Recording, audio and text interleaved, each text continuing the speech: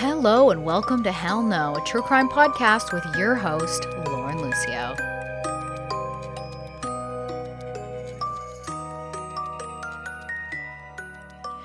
We got week 2 of the Halloween specials today, and I just have one question for you. What's your favorite scary movie? Because this week I'm going to be talking about some true events horror movies are based on and what those events were to inspire films such as the Amityville Horror.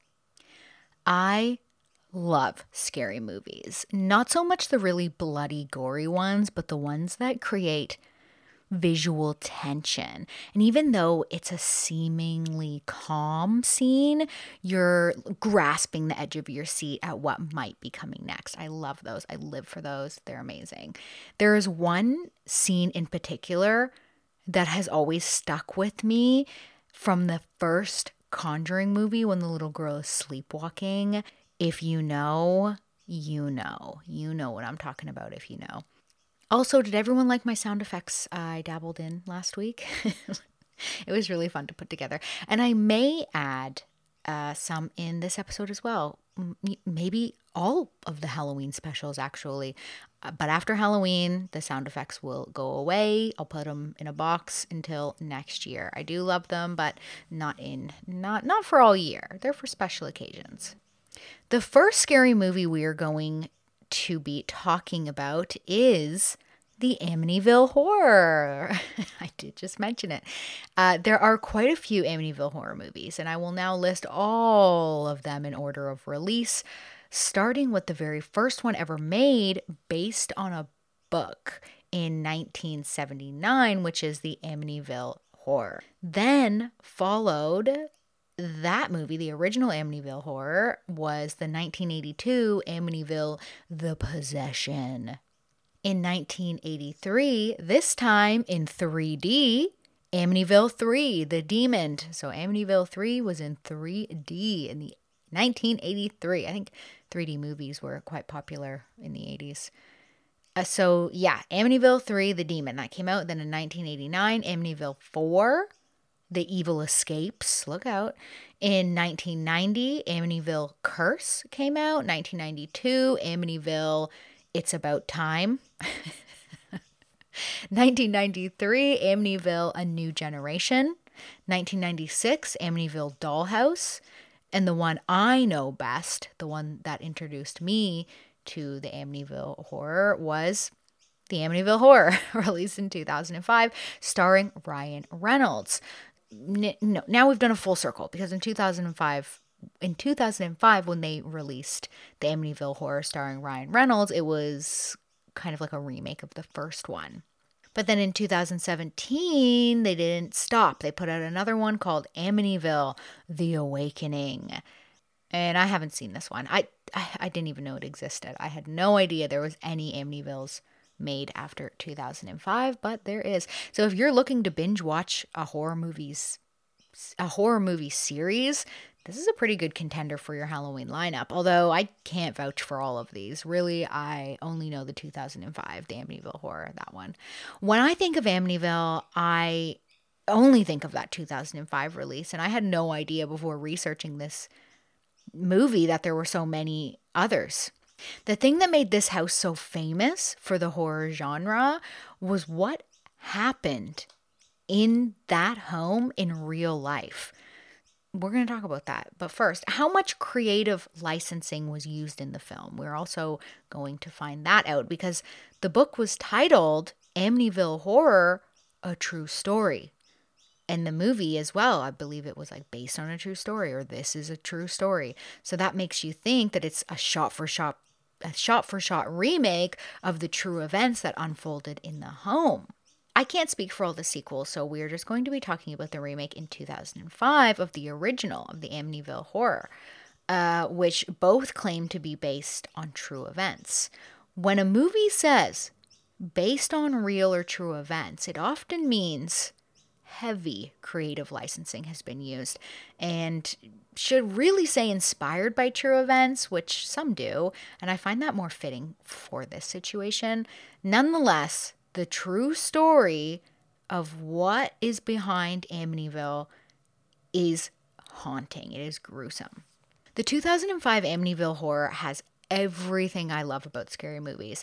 Starts off with a happy, healthy family getting a good deal on a gorgeous home in a slightly remote area. Any scary movie that starts off with that, or a bunch of teenagers heading to a cabin on spring break in a windowless Jeep, and I'm hooked. Even better if the movie is placed in the 70s or 80s, which Amityville is. The family in the movie is actually based on people, like the real people, the Lutz family. George and Kathleen Lutz and their children, Daniel, Christopher, and Missy. They purchased that big, beautiful home at 112 Ocean Avenue in Amityville, Long Island in 1975. This home was a steal, and the reason being because a massacre had taken place in that home. Fact. That is a fact. A massacre had indeed took place in that home on November 13th, 1974, just 1 year prior to the Lutz family moving in.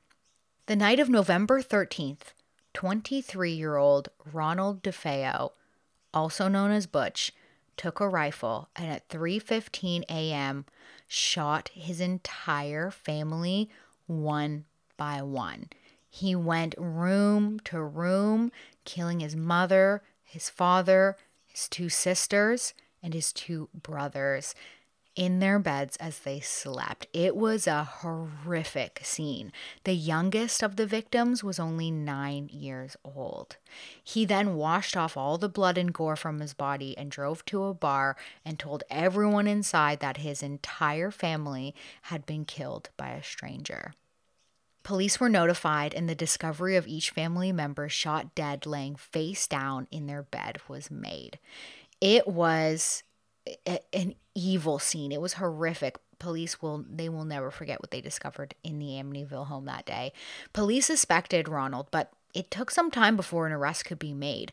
Police watched the home and eventually arrested Ronald. Soon he confessed to doing it, saying the devil made him do it. Ooh, that's the same title as the last Conjuring movie I watched. Ronald claimed that voices coming from within the home pushed him to kill everyone inside, and that a woman with black hands handed him the gun to do it.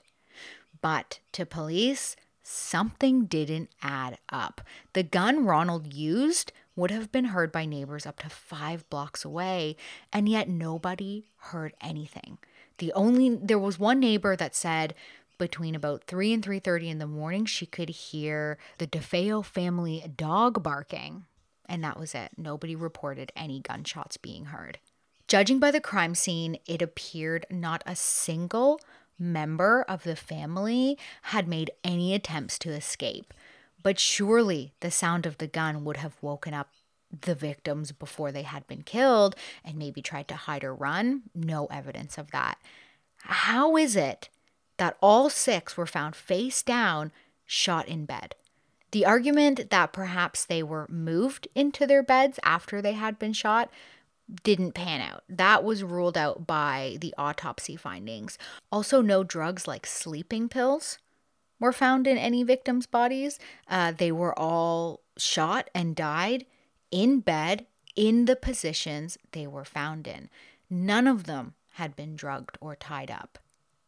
So they were all face down when he shot them all, and nobody woke up from the sound of a very large, powerful gun going off in the home. Something is creepy with that. Police wonder if Ronald didn't act alone. Ronald had told a few different stories, but no accomplices was never proven. No one was ever named to help him in this crime. There was speculation that his sister helped him do it and then he killed her. but that was never proven either. There was another story saying that his sister did it, and then he killed her to stop her, and then had to take the heat for killing everybody. I don't know. That never panned out either. That was never proven. For these 6 murders, he was charged and sentenced to 6 25-year life sentences. So quick math, that's 150-year sentence. Ronald said in an interview, "We were a really close family. It's a shame what happened, but it happened." Wow, okay. That is scary. The DeFeo home was put up for sale for $850,000. It's a 5-bedroom, 3-bathroom, huge home, and the Lutz family purchased it 1 year after the murders. The Lutz family, they knew full well about the brutal attacks that happened in the home, but they were certain there was nothing evil in the home anymore.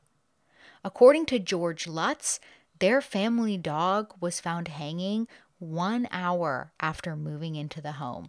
He stated in an interview that the dog was chained up in the backyard and the dog tried to jump over the fence and got hung. Luckily, they saved the dog. The dog did not die. He believes this was the first sign that something evil was lurking in their new home. So when they bought the home, they knew that there had been a massacre there, but they were thinking, okay, well, that was just an unfortunate event of a man who did a terrible thing, and they didn't believe at all that there were ghosts or demons or anything like that. But then as soon as they moved in, they found their dog hanging over the fence. Luckily, they saved it, and then they started thinking, okay, maybe there is something sinister in this home. So they brought a priest in to bless the home, and the priest said he felt something sinister in one of the upstairs bedrooms, and he heard a voice telling him to get out, which it really spooked this priest. And he advised the family not to use that room. Don't use that room as a bedroom. Don't sleep in there. There is something really wrong. There is something dark in there. But the Lutz family, they stayed in the house. George would wake up every morning at 3:15 a.m. for no reason. He would just find himself wide awake in bed, and the clock every time read 3:15, which is the same time Ronald DeFeo massacred his family. He also started to get sick a lot. He started feeling like not himself.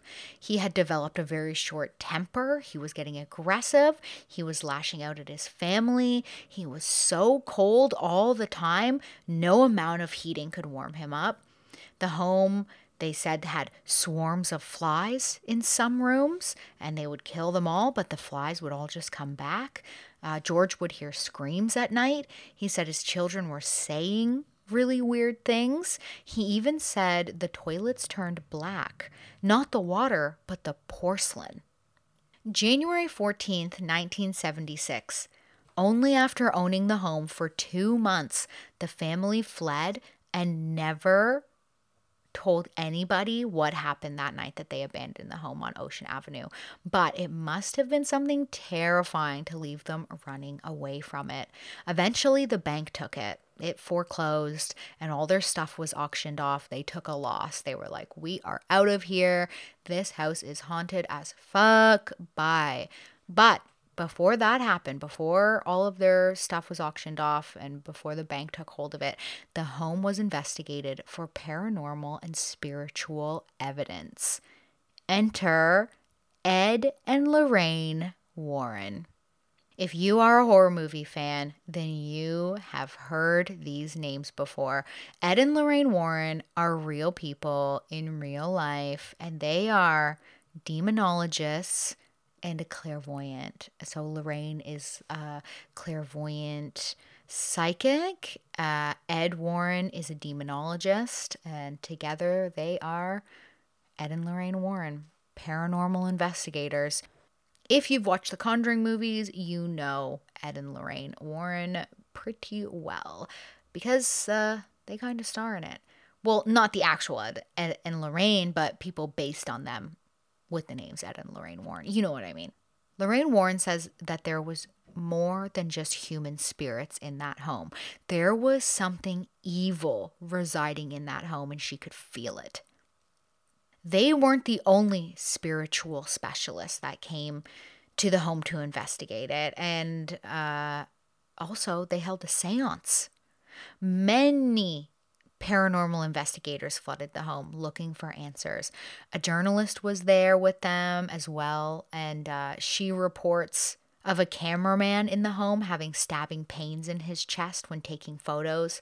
Another psychic who was there said she saw a little girl looking out at her from the upstairs window, and she also heard crying. That same psychic said she threw holy water in the home and it made a sizzling sound.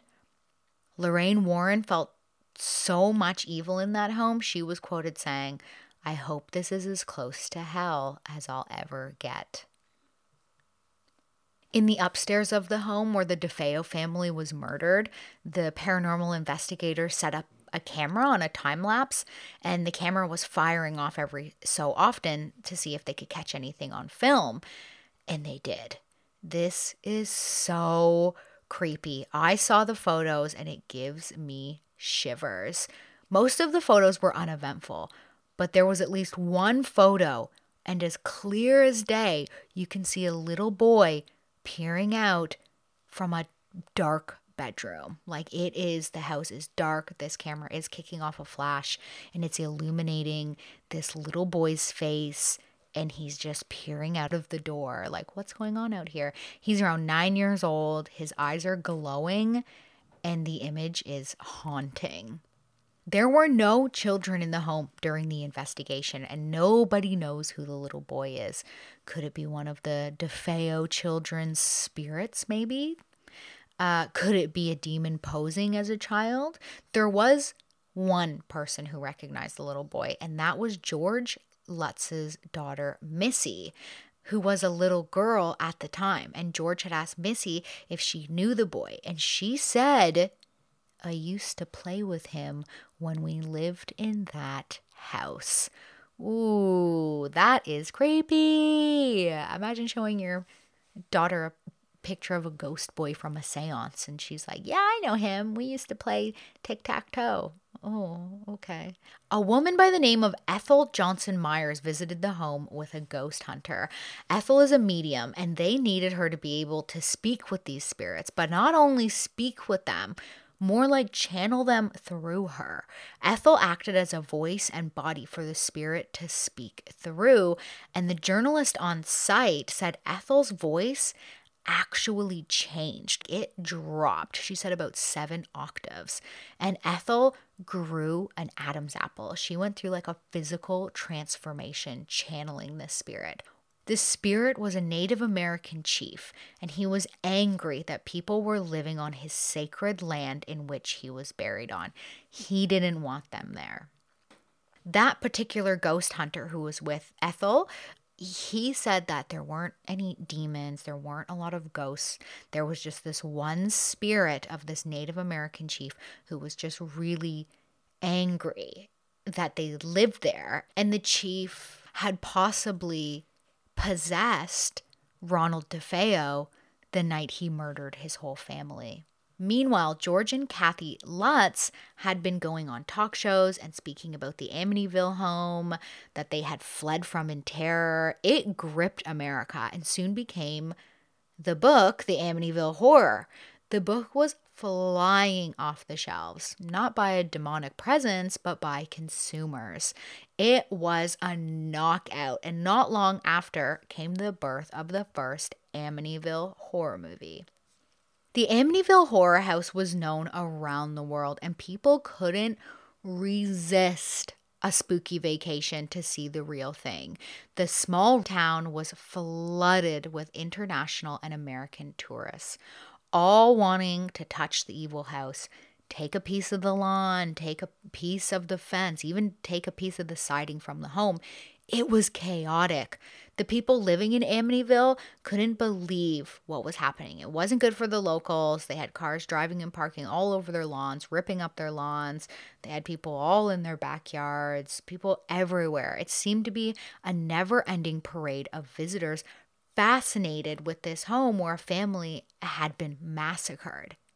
There is heavy speculation that the Lutz family purchased the Amityville home just to conjure up this haunting story so they could make money when they hyped it up and sold their story. So how much of this is true? Well, the people who bought the home after the Lutz family report absolutely zero hauntings or demons or spirits or any paranormal activity. Jay Anson, the man who wrote the book that made millions titled The Amityville Horror, The True Story, died shortly after the book took off. I found that haunting. He writes this book. It takes off like hotcakes. All he ever wanted was to be rich from writing. He had told people that. And he did indeed die rich, never having the opportunity to enjoy the wealth it brought him. If that's not some kind of deal with the devil, I don't know what is. I'd imagine him saying to the devil, I will give you my soul. I will sell you my soul if you make the next book I write take off and bring me all the riches I desire. And the devil rubbing his hands together and saying, okay, Jay, I can do that. Ooh. Nobody ever reads the fine print, do they? If you're going to sell your soul to the devil, you better be reading that damn fine print. That is the real events that the Amityville horror movies are based on. George Lutz says the book is accurate, but he is not happy about some of the recent movies. And I'm not sure if he means the 2005 one or all of them, but he stands by the book. And the book is, and the movie's based on the book. But the guy who made the movie, I think they used some pretty heavy creative licensing. Okay, the next horror movie based on real events we are going to talk about is The Conjuring, the first one. And this is where we are going to talk more about Ed and Lorraine Warren. This movie is awesome. It is so well made. It's scary. It has anticipation. It has visual tension. It is just an ace in the hole, if you ask me. But what is this movie based on? So the Amityville home was located on Long Island. This one is placed on Rhode Island. Remind me to never buy a house in America on anything on an island because there just seems to be a lot of spooky shit going on. January of 1971. So this is actually a few years before the family massacre in the Amityville home. January 1971, the Perron family buys a home. It's a huge 14-bedroom farm home in Harrisville, Rhode Island, which sits on 200 acres. Again, we got another Ville. We had Amityville, now we have Harrisville. What is the deal with towns that end in Ville? Roger and Carolyn Perron, along with their 5 daughters, move into this ginormous home. All the names are kept the same in the movie as the events in real life. Lorraine Warren actually worked with the director to depict the actual and true events. The family moves into this massive house on this massive property. Could you imagine owning 200 acres? Seems like the damn dream for a border collie owner who hates dog parks, like myself. That's enough space to buy my dog a herd of sheep just for her to round up every day. And a bonus would be all the wool sweaters I could make. But there would be no sheep and no wool sweaters for the Perron family. Only hauntings and possession. Maybe when the owner before them told them to always leave the lights on, that should have been a good foreshadow as to what was in that home.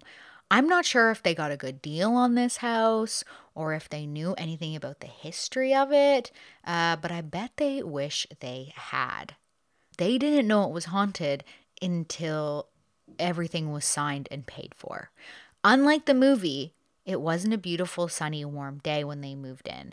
That day was actually a snowstorm. Moving all their shit from the truck into the house would have been terrible in a snowstorm. The floors would have been covered in slush and mud, and it would have been a nightmare from the beginning. Everything that wasn't covered would have been soggy with melting snow on it. But the bright side was that there was probably a lot of Christmas trees on their property. They had their pick of trees. During that day, when they were moving all their stuff in, the oldest daughter, who I believe was 12, asked her mother, who's that man in the living room? And her mother stopped and said, what, bitch? There is no one there. She didn't say that. She said, no, honey, there's nobody there. What are you talking about? Which is creepy. When they moved in, they had brought their family cats, and they also had a dog as well. The dog ended up dying not long after they had moved in, and all the cats ran away. If I moved into a house and my dog died immediately after moving into the house, I would burn that fucking house to the ground with everything inside. Boom. End of story if that was me, but it's not me. So let's continue. While they were thinking, where the hell did all the cats go? They were also asking, where's the broom? Why is the kettle making scratching sounds? And why are all the damn clocks stopping at 3:07 every day? Yeah, just a lot of weird stuff was brewing. Every single clock in the house would just freeze at 3:07 every morning. 3:07 a.m., all the clocks would stop working. They reported things like the fridge door opening and closing on its own, doors in the home slamming and opening on their own, the telephones levitating, spirits talking to them at night, the toilets flushing randomly, birds flying into the windows, smashing glass sounds, but nothing would be broken when they would go look. Beds lifting off the ground at 5:15 a.m., very specific time for these beds to be levitating, but it was 5:15 a.m. One of the daughters, Nancy, was being called to a well on the property by a disembodied voice, luring this small child to this dangerous well.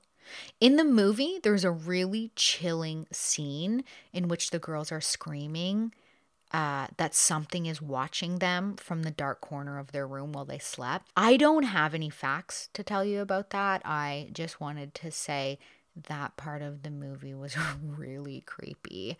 Although in real life, they did report the home would randomly smell like rotting flesh, which in that scene, they do talk about a terrible smell in the room. The family was so uneasy with whatever was happening in the home that they started to never be alone in any rooms. They always had to be together. They were always staying with one another because when they were alone, that's when things would really escalate or, really scary things would happen. Even using the bathroom, they would have one or two of their sisters with them. They wanted to move out, but Roger, the father, was telling them, nah, you guys are just making this stuff up. Nothing bad is going on. It's all good. Just chill out. Carolyn was the first one to be physically affected by whatever was in the home. She would feel piercing pains, slaps, and pinches. Carolyn started to research the property and discovered it had a long, dark history.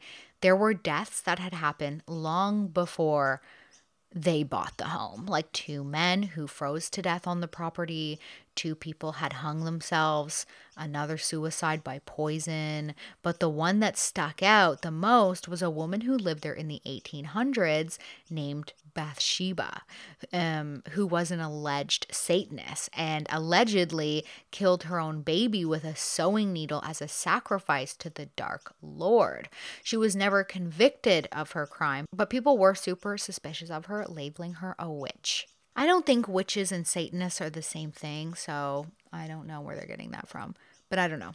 The property was old, and over the centuries, it had gone by numerous names, including the Old Arnold Estate, named after the previous owner. In total, it had had 8 generations live and die there. Fact about the movie. This is a fact. It had a $13 million budget. They did not film it in the original home on Rhode Island. Instead, they built a home on a filming set to use for the movie. The actual house looks nothing like the house in the movie. Also, one of the parents' daughter, Andrea, wrote a book about the home called House of Darkness, House of Light, which I wish I would have had time to read before writing this, but as I was researching it, I just found out about that book. The Perron family eventually got into contact with Ed and Lorraine Warren. Hello, Ed and Lorraine again. So they got into contact with Ed and Lorraine Warren for help to clear the spirits out of the home. The demonologist and his psychic medium wife were on the case. 1973, October 30th, Devil's Night. The night before Halloween was the first time they entered the parents' home to investigate. In some sources, it says the parents contacted the Warrens, and then other sources say they were tipped off by an anonymous source of all this spiritual ongoings in the parents' home, and then Ed and Lorraine Warren just showed up at their house and was like, knock, knock, you guys got ghosts? It's Devil's Night, hello. But I don't know. In the movie, the mother, Carolyn, goes and finds Ed and Lorraine Warren and begs them for help. And Lorraine Warren said she worked closely with the director for this movie and didn't allow too much creative licensing, apparently. So it's possible that Carolyn did seek out Ed and Lorraine's help. Ed and Lorraine decided they needed to do a seance in that home. The seance happened in the dining room. They decided to do this seance. And Ed and Lorraine Warren said they weren't conducting an exorcist at this time because they couldn't do that. But they did have a priest there. And in the movie, it does seem like an exorcism. So I don't know. They did bring a priest to help. They brought a film crew to catch everything on tape. And apparently that's when a door was opened. A dark, evil door got opened during this seance. Behind that door were spirits that were being held back. But once the mediums told the spirits, hey, you can come in, they did. Why would the medium do that? If it can't come in, don't let it in. That's like haunting 101. That's like demonology 101. I don't know what the hell they're doing over there.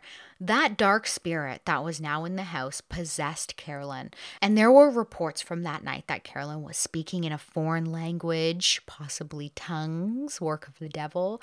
And she began to levitate in her chair. And then she flew through the air 20 feet. Wow, I really hope the film crew caught all of that on tape because it's kind of unbelievable. But it sure does make for a good film, I'll tell you that. After the incident, Roger kicked out Ed and Lorraine Warren, the priest, the film crew. He told them all, get the fuck out of here and don't come back. I don't know what you're doing to my wife, but she is just wilding right now. In 1980, the Perron family packed up and moved away from the haunted home to another state. But unfortunately, Roger and Carolyn divorced. Roger was still a skeptic and didn't believe there was any hauntings or possessions happening. So again, this does not line up with the movie. In the movie, they do like a full-on exorcism on Carolyn, and Roger is there every step of the way. Like, I'm a believer in demons, but not in the real story. Ed and Lorraine Warren claim it was the worst haunting they had ever seen or dealt with. The true story ends a bit different than the movie for Roger and Carolyn. In the movie, Roger is a believer, but in real life, he was not. And Roger and Carolyn ended up getting divorced because he just wouldn't believe his children or his wife that there was any hauntings going on, that there was any demons. He thought they were all making it up, and this affected their relationship, and they ended up getting divorced. What happened to that haunted house in Harrisville, Rhode Island? What happened to the Conjuring house?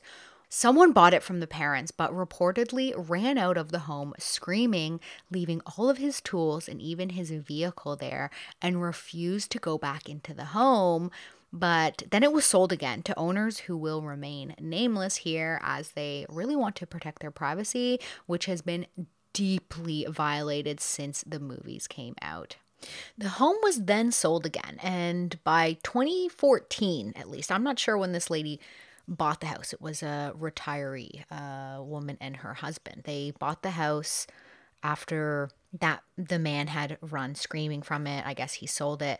A woman and her husband buy it, and by 2014, they are so angry. She makes this huge, long, hour-long YouTube video dispelling all of the haunting stories that came out in the movies. She didn't know that the movies were going to come out, and she certainly didn't think that people would swarm to see this house. But they did. They were having trespassers. She couldn't relax. She couldn't go out on her front porch. She was constantly kicking people off the property. They She would find people hiding behind the barns, waiting for them to go to sleep at night so they could creep around their property and their house. She was always calling police on them. She would yell at them to get off of their property, and they would say things like, well, we'll just come back at night, which you could see why would make somebody really uneasy. So she did make this hour-long YouTube video, and it had a lot of records and newspaper clippings dispelling the accusation that Bathsheba killed a baby there, because she was never found guilty of that. She was dispelling the story that people had committed suicide there, that Bathsheba had killed herself there. She was just trying to make it all go away, but it was just too much. People just wanted to see this house. And eventually in 2019, they sold it to a pair of paranormal fans, Jen and Corey Heinzen, and they bought it for just under, I think, $440,000. And they opened it up for tourists, which I was like, smart. That is so smart. Because when I was researching the lady who was really angry about it in 2014, I was thinking, why doesn't she just sell it for double of what she bought it for? I'm not sure what she bought it for, but if people were that obsessed with the house and the house was famous, surely she could make a ton of money on this, move away, and never have to deal with it again. So it would solve all of her problems. So 2019, Jen and Corey Heinzen buy it. They open it up for tourists. They open it up for people to spend the night in. They open it up. They take guided tours of the home. And of course, they invite people in to try to speak with these ghost spirits and demons. When I learned that people were allowed to tour and stay in the home, I thought, okay, I reckon there are YouTube videos of this. And boom, Exploring with Josh, who I mentioned in the last episode, he had a video on it. In my last episode, I said Josh probably had like 1 million followers. Fuck, I was so wrong. He's got over 4 million followers. He is super popular. He's not a ghost hunter, but he does go to this house, and they do communicate with spirits in the home. And he even appeared in an episode with ghost hunters Sam and Colby in their video when they spent a night in there. They actually went back twice. Sam and Colby, they have a YouTube channel called Sam and Colby. And yeah, they did 2 videos in there. One, they brought a psychic medium in the home with them. And it gets really spooky. I have linked that video so you can watch that. September 2001, the house went back on the market for $1.2 million. So again, it's jumping in price. And Andrea Perron, she actually said that she would like to own the property. She doesn't want to live on it. She just wants to own it.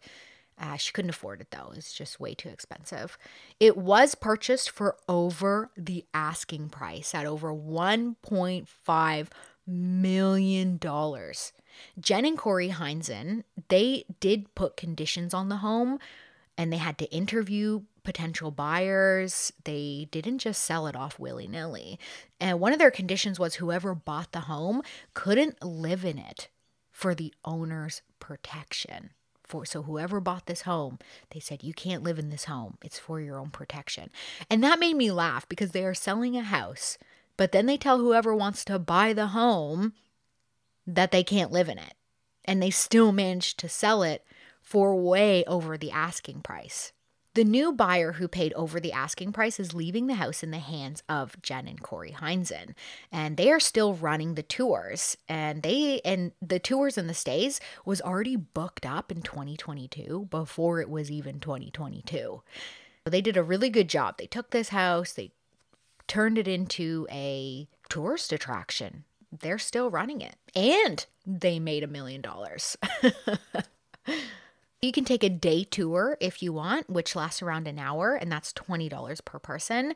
You can do an overnight investigation for $960, and that's for up to 6 people. And that gives you 13 hours in the home, but other people could also be purchasing this package, so you won't be in there just with your group of 6. If you want to do that, then you have to buy the content creator investigation package, which is $1,200 for up to 6 people, and that allows YouTubers, creators, medium, psychics, whoever wants to go in the home, and you rent out the whole house for 13 hours overnight. And so you're not sharing it with other guests. And all those prices, they go up on weekends. I'm not sure about the hour tour. I think that one might stay at $20, but it has a different pricing from weekdays and weekends.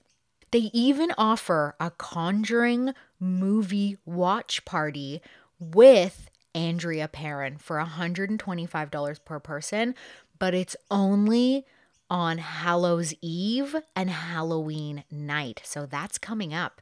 That's coming up very soon.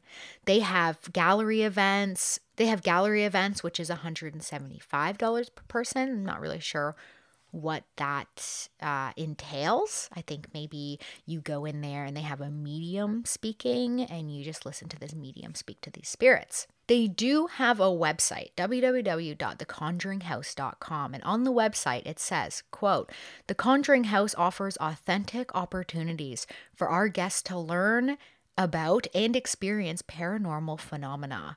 We offer a variety of events to facilitate such chances for paranormal experiences. Check back often as we add more offerings. We hope you visit us soon," unquote. Again, you can go to their website and you can book through that at www.theconjuringhouse.com. I won't be booking.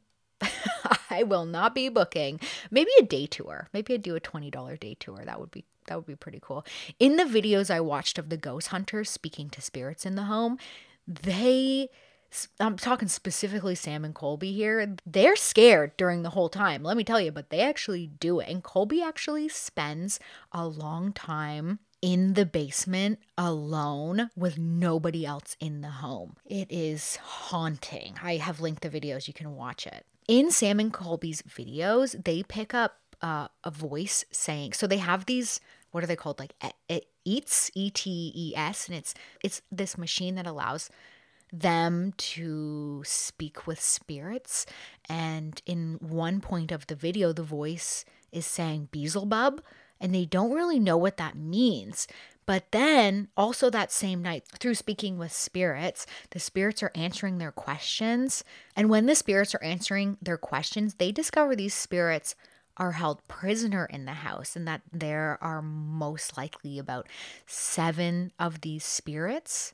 And in the next video that they did, though, they found out that Beelzebub is one of these devils that is part of 7 devils.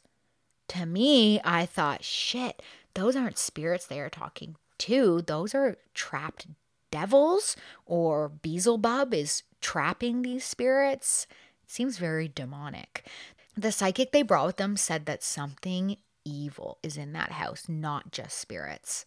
Sam and Colby, they want to try and free these spirits, and they give it a good go. I can't believe they did this, but they did. And they start doing research on the property, and they learn that there's soldiers' bodies buried on the property. It's wild. Just go watch the video. It's scary. Like, nothing's flying off the walls. Nobody gets possessed. But they have these boxes that they put around the house. And when energy moves past them, the boxes go off. And one of them is a music box. And the music box is just going crazy in some parts. They're like, dee, dee, dee, dee, dee, dee, dee. And then this light is blinking. And these boxes are picking up a lot of energy. But nobody's around. It's just them. And these boxes are going crazy. And I'm telling you, if you were there alone at nighttime and you had this equipment and you were playing with it, ghosts or no ghosts, your imagination's going to get the best of you, and it is going to be terrifying. So if you're looking for a terrifying experience, whether or not you believe in ghosts, I think that home does have some type of energy in it that you're going to be scared, especially if you buy the content creator package and you spend the night alone in it. Ooh, that would be scary. Apparently, though, the house is very popular. They have a lot of guests stopping by. They have a lot of people staying. A lot of teenagers or young adults are obsessed with this place, and they seem to be there, going there all the time to visit the Conjuring House. When I was writing this episode, I'm a bit of a skeptic. I do think that there are energies and maybe even ghosts or spirits. I don't know, but I don't totally disregard all of it. And if I was in that house at nighttime, I would for sure be thinking there was demons and spirits in there. And when I was writing this episode, something weird kept happening. And this has never happened before. I'd be typing out my script. I'd be typing out all my information that I'm finding, all of my research. And then I would go back and read it, and full paragraphs would just be gone. And I was like, oh, maybe I didn't type it. Maybe I just was thinking about typing it in my head. And then I'm like, oh, maybe I hit a key and it went up and wrote it into a different paragraph. So I would look through the whole script. I would look through all of my research, and I couldn't find the paragraph anywhere. So then I would retype it. And then when I was recording this and I was reading the script, I got to a part which I know that I wrote this paragraph. And when I was going through my script, reading it on the podcast, I got to this part and it was only one line, and then the rest was gone, and it just ended off on the word believe. And I thought, I know I wrote this full paragraph because I went over it and did it a few times. And it's not like the wording or the rest of the paragraph just got moved in the script. It was just gone completely. I didn't delete it. And I know that I wrote it, and my work always saves. So I don't know. It was just really weird writing this script. There was a few times that things just disappeared off my page, and it was just, I don't know, really weird. So I've got a bit of a ghost story for you. When my sister and I took a trip to Newfoundland in Canada, which is awesome, everyone should go. When we were in St. John's, we stayed at this haunted hotel. We discovered that somebody had died there, possibly multiple people had died there, but one quite recently. Somebody was, I believe it was either shot or stabbed to death in the bar area. Just a few years before we were there. But this place was really old, like it was over 100 years old. And we go to this hotel. It's really old. We hear from people there that somebody had died there. We somehow got to talking about like hauntings, and they were like, oh, this place is definitely haunted. And we were like, what? It was cheap. It was awesome. It was cool. It was like this historic hotel.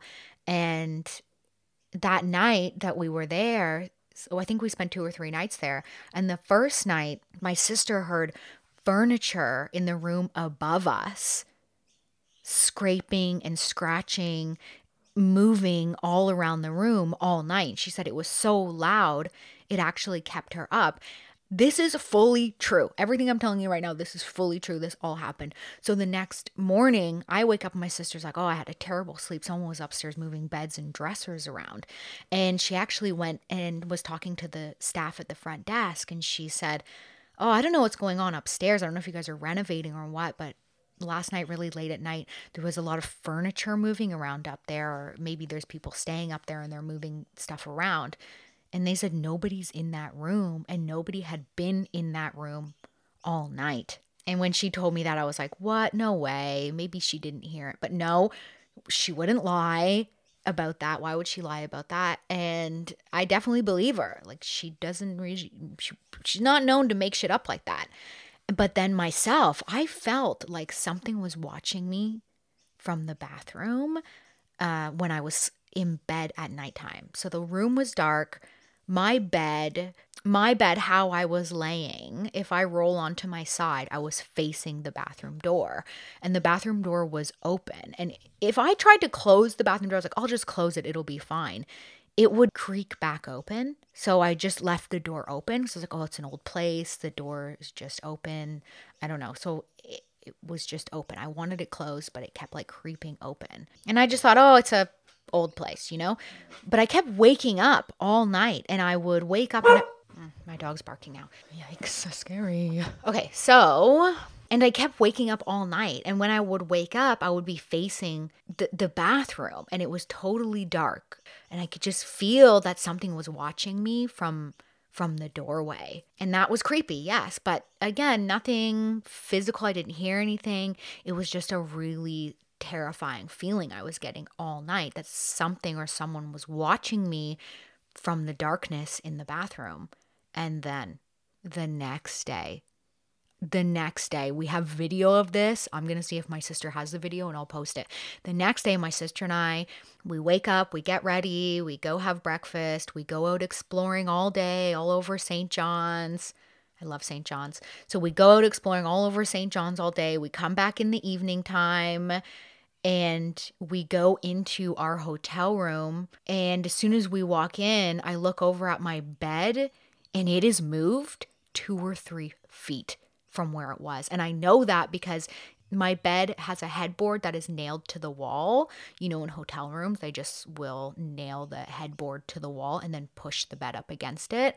So the headboard doesn't move, but the bed frame and the mattress, like the actual bed part, was moved over 2 to 3 feet towards the wall away from the bathroom door. And we walked in and my sister was talking and doing something. And I said, "Oh my God, look." And then she's like, "What?" And then she turns and looks and her face goes pale white.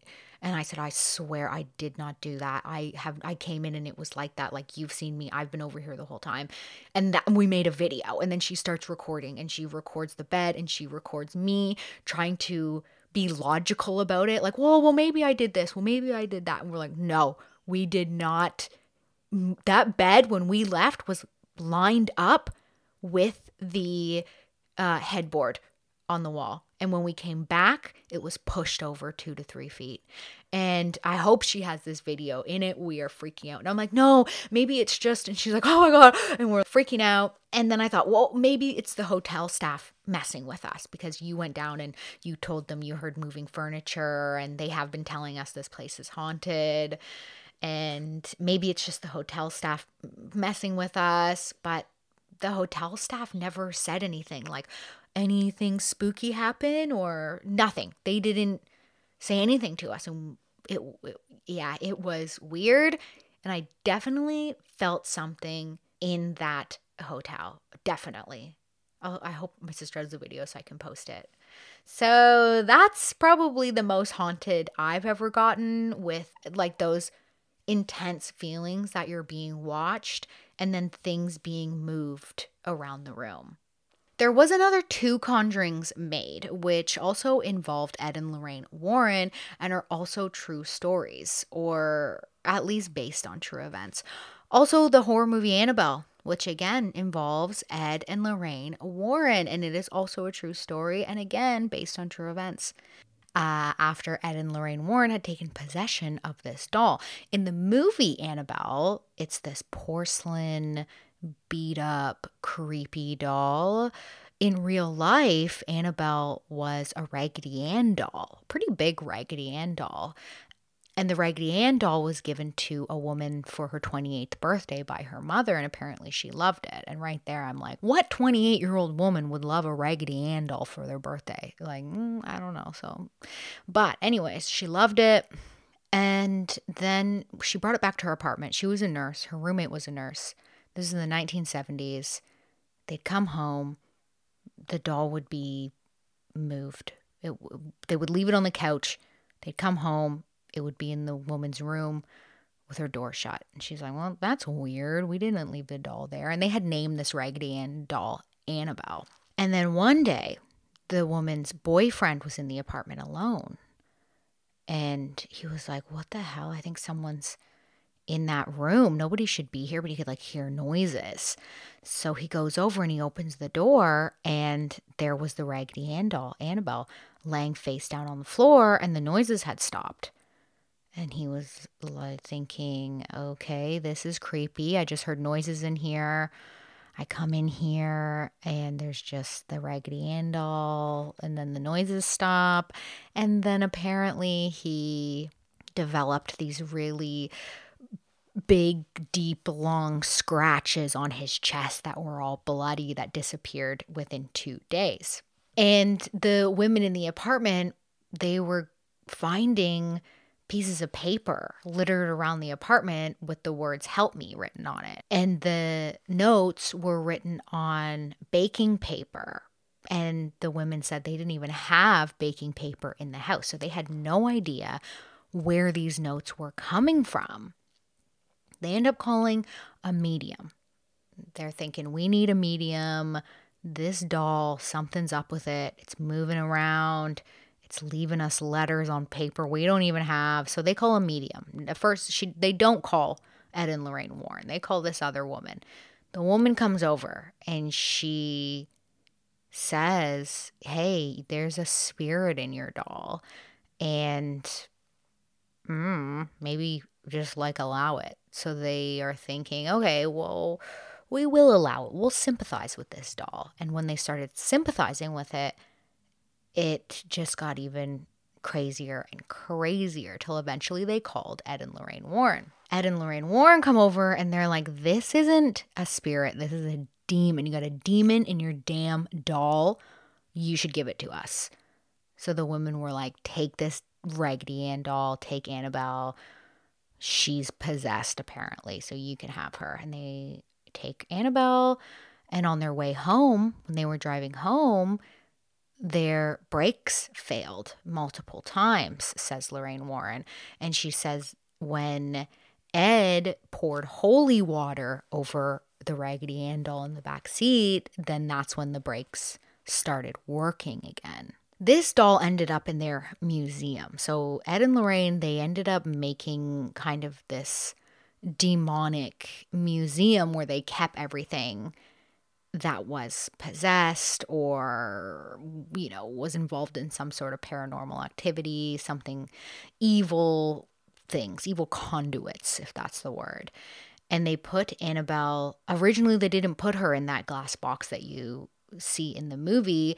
They had her just out in the office, in Ed's office, but they reported that she was levitating around the house and moving around the house, and it wasn't good. So they would put her outside. They'd put her in a garage outside, but they would come home, and then there was Annabelle. There was the Raggedy Ann doll in their home again. They couldn't figure out how this doll was moving around.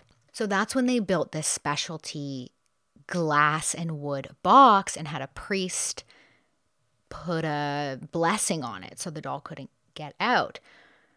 But it didn't stop there. They had a priest visiting their home, and the priest had somehow got a hold of Annabelle. I don't think she was in this locked up box. And he held Annabelle. And Ed was like, whoa, put her down. And the priest was like, oh, I don't think she's demonic. It's fine. And Ed told him that's not something you should be playing with. And then that priest was driving home that day in his new car, and then he crashed it. It was a very bad accident. And the priest told them that before he crashed his car, he could see Annabelle in the rearview mirror. They had another person come over to the house. There was two people. They came over to the house. I don't know what they were doing there, if they were looking through the museum or what, but they got to the glass box that Annabelle was held in, and the guy starts tapping on the glass, like knocking on the glass. And Ed and Lorraine were like, you shouldn't do that. She is not a nice doll. And the guy was laughing and making fun of this demonic doll. He really didn't believe it. Him and his girlfriend were riding home after that on their motorcycle, and he crashed the motorcycle and died, but the girlfriend didn't die. She almost died. And she told people that before they crashed and before her boyfriend died in that motorcycle accident, they had been laughing and making fun of the Annabelle doll. So again, very creepy stuff, but I do have to put this in. When I was researching this, I saw that the young priest and the motorcyclist, there was never any names put to them. And also the two nurses that were the original recipients of Annabelle, they never came out with their story. And yeah, so there was only Ed and Lorraine Warren telling these stories. Nobody else was vouching for this. So I'm not too sure what happened there, but it's very creepy, this doll. Then there was another horror movie made called Haunting in Connecticut, which also involves, you guessed it, Ed and Lorraine Warren. And yup, that's a true story as well. Let me just talk a little bit about the haunting in Connecticut story. So this is also apparently based on a true story that was released in 2009. It was classified as a psychological horror film. And it's about a family, and it's placed in 1986. And they move into this old house in Connecticut. And then strange things start happening, and they realize that it used to be a funeral parlor. And one of the sons starts seeing spirits and just like seeing all this creepy stuff and seeing ghosts. And then other family members, they start seeing it too. And then there's some kind of sexual assault involving the parents and these demons that live in the house. And things like the mop water turns into blood and really creepy stuff like that. And this is the true story. So this apparently did happen. But you'll notice my tone of skepticism in this one, and I'll tell you why. When the family contacted Ed and Lorraine Warren, they told them, hey, your house, you got demons. You got a lot of demons in here. They started doing their thing. The family was trying to move out of the house, but they couldn't. And then Ed and Lorraine got this author, Ray Garton, and he ended up writing a book on this family's case in 1992. And the book was called In a Dark Place, The Story of a True Haunting. So with a title like that, you think true haunting. Because it says true haunting, you think it's a true haunting. But then listen to this. This is a quote from Ray Garton, which I got from a website, livescience.com, which I will link in my show notes. He says, quote, I found that the accounts of the individual Snedeckers, which was the family's surname who lived there, didn't quite mesh. They couldn't keep their story straight. I went to Ed with this problem. Oh, they're crazy, he said. You've got some of the story. Just use what works and make the rest up. Just make it scary, unquote. So that's Ray saying, I've been interviewing the family about this true horror story I'm supposed to be writing. They can't keep their story straight. There's a lot of things not making sense here. And Ed responding with, well, they're crazy. You got a little bit. Make the rest up. Just make it really scary. Ray, he wanted to write a true story. He wanted to write a true paranormal haunting, So he didn't have that. So he says he just used what he could and he made up the rest. And he said he tried to make it as scary as he could. The family, though, who lived in the haunted house, they say the Snedeckers, they are adamant that they were haunted and they were assaulted by these demons and their mop water was turning into blood. They stand by this. They say, yes, it was supernatural. It was demonic. Our house was haunted. This is all true. So I don't know. Maybe they were just trying to make some money off their story. I don't know. Either way, these people who are involved in these true stories, if they're making them up or not, it is entertaining and it is creative. I'll say that. Ed and Lorraine Warren have for sure lived very interesting lives and have done very well in their paranormal investigation business. They founded the New England Society for Psychic Research in 1952, I believe. They were busy with their research, and during their career, they investigated over 10,000 cases. Not all panned out like the mentioned movies. Not all turned that wild. August 23rd, 2006, sadly, Ed Warren passed away at the age of 79. He had had previous heart problems and his health had just been declining. April 18th, 2019, Lorraine Warren died in her sleep at the age of 92. These two had an undeniable strong bond. They loved each other. They worked with each other. They built this business together. They were Ed and Lorraine Warren. They are famous in the horror genre and paranormal realm. And perhaps they are together again in the spirit world they committed their lives to.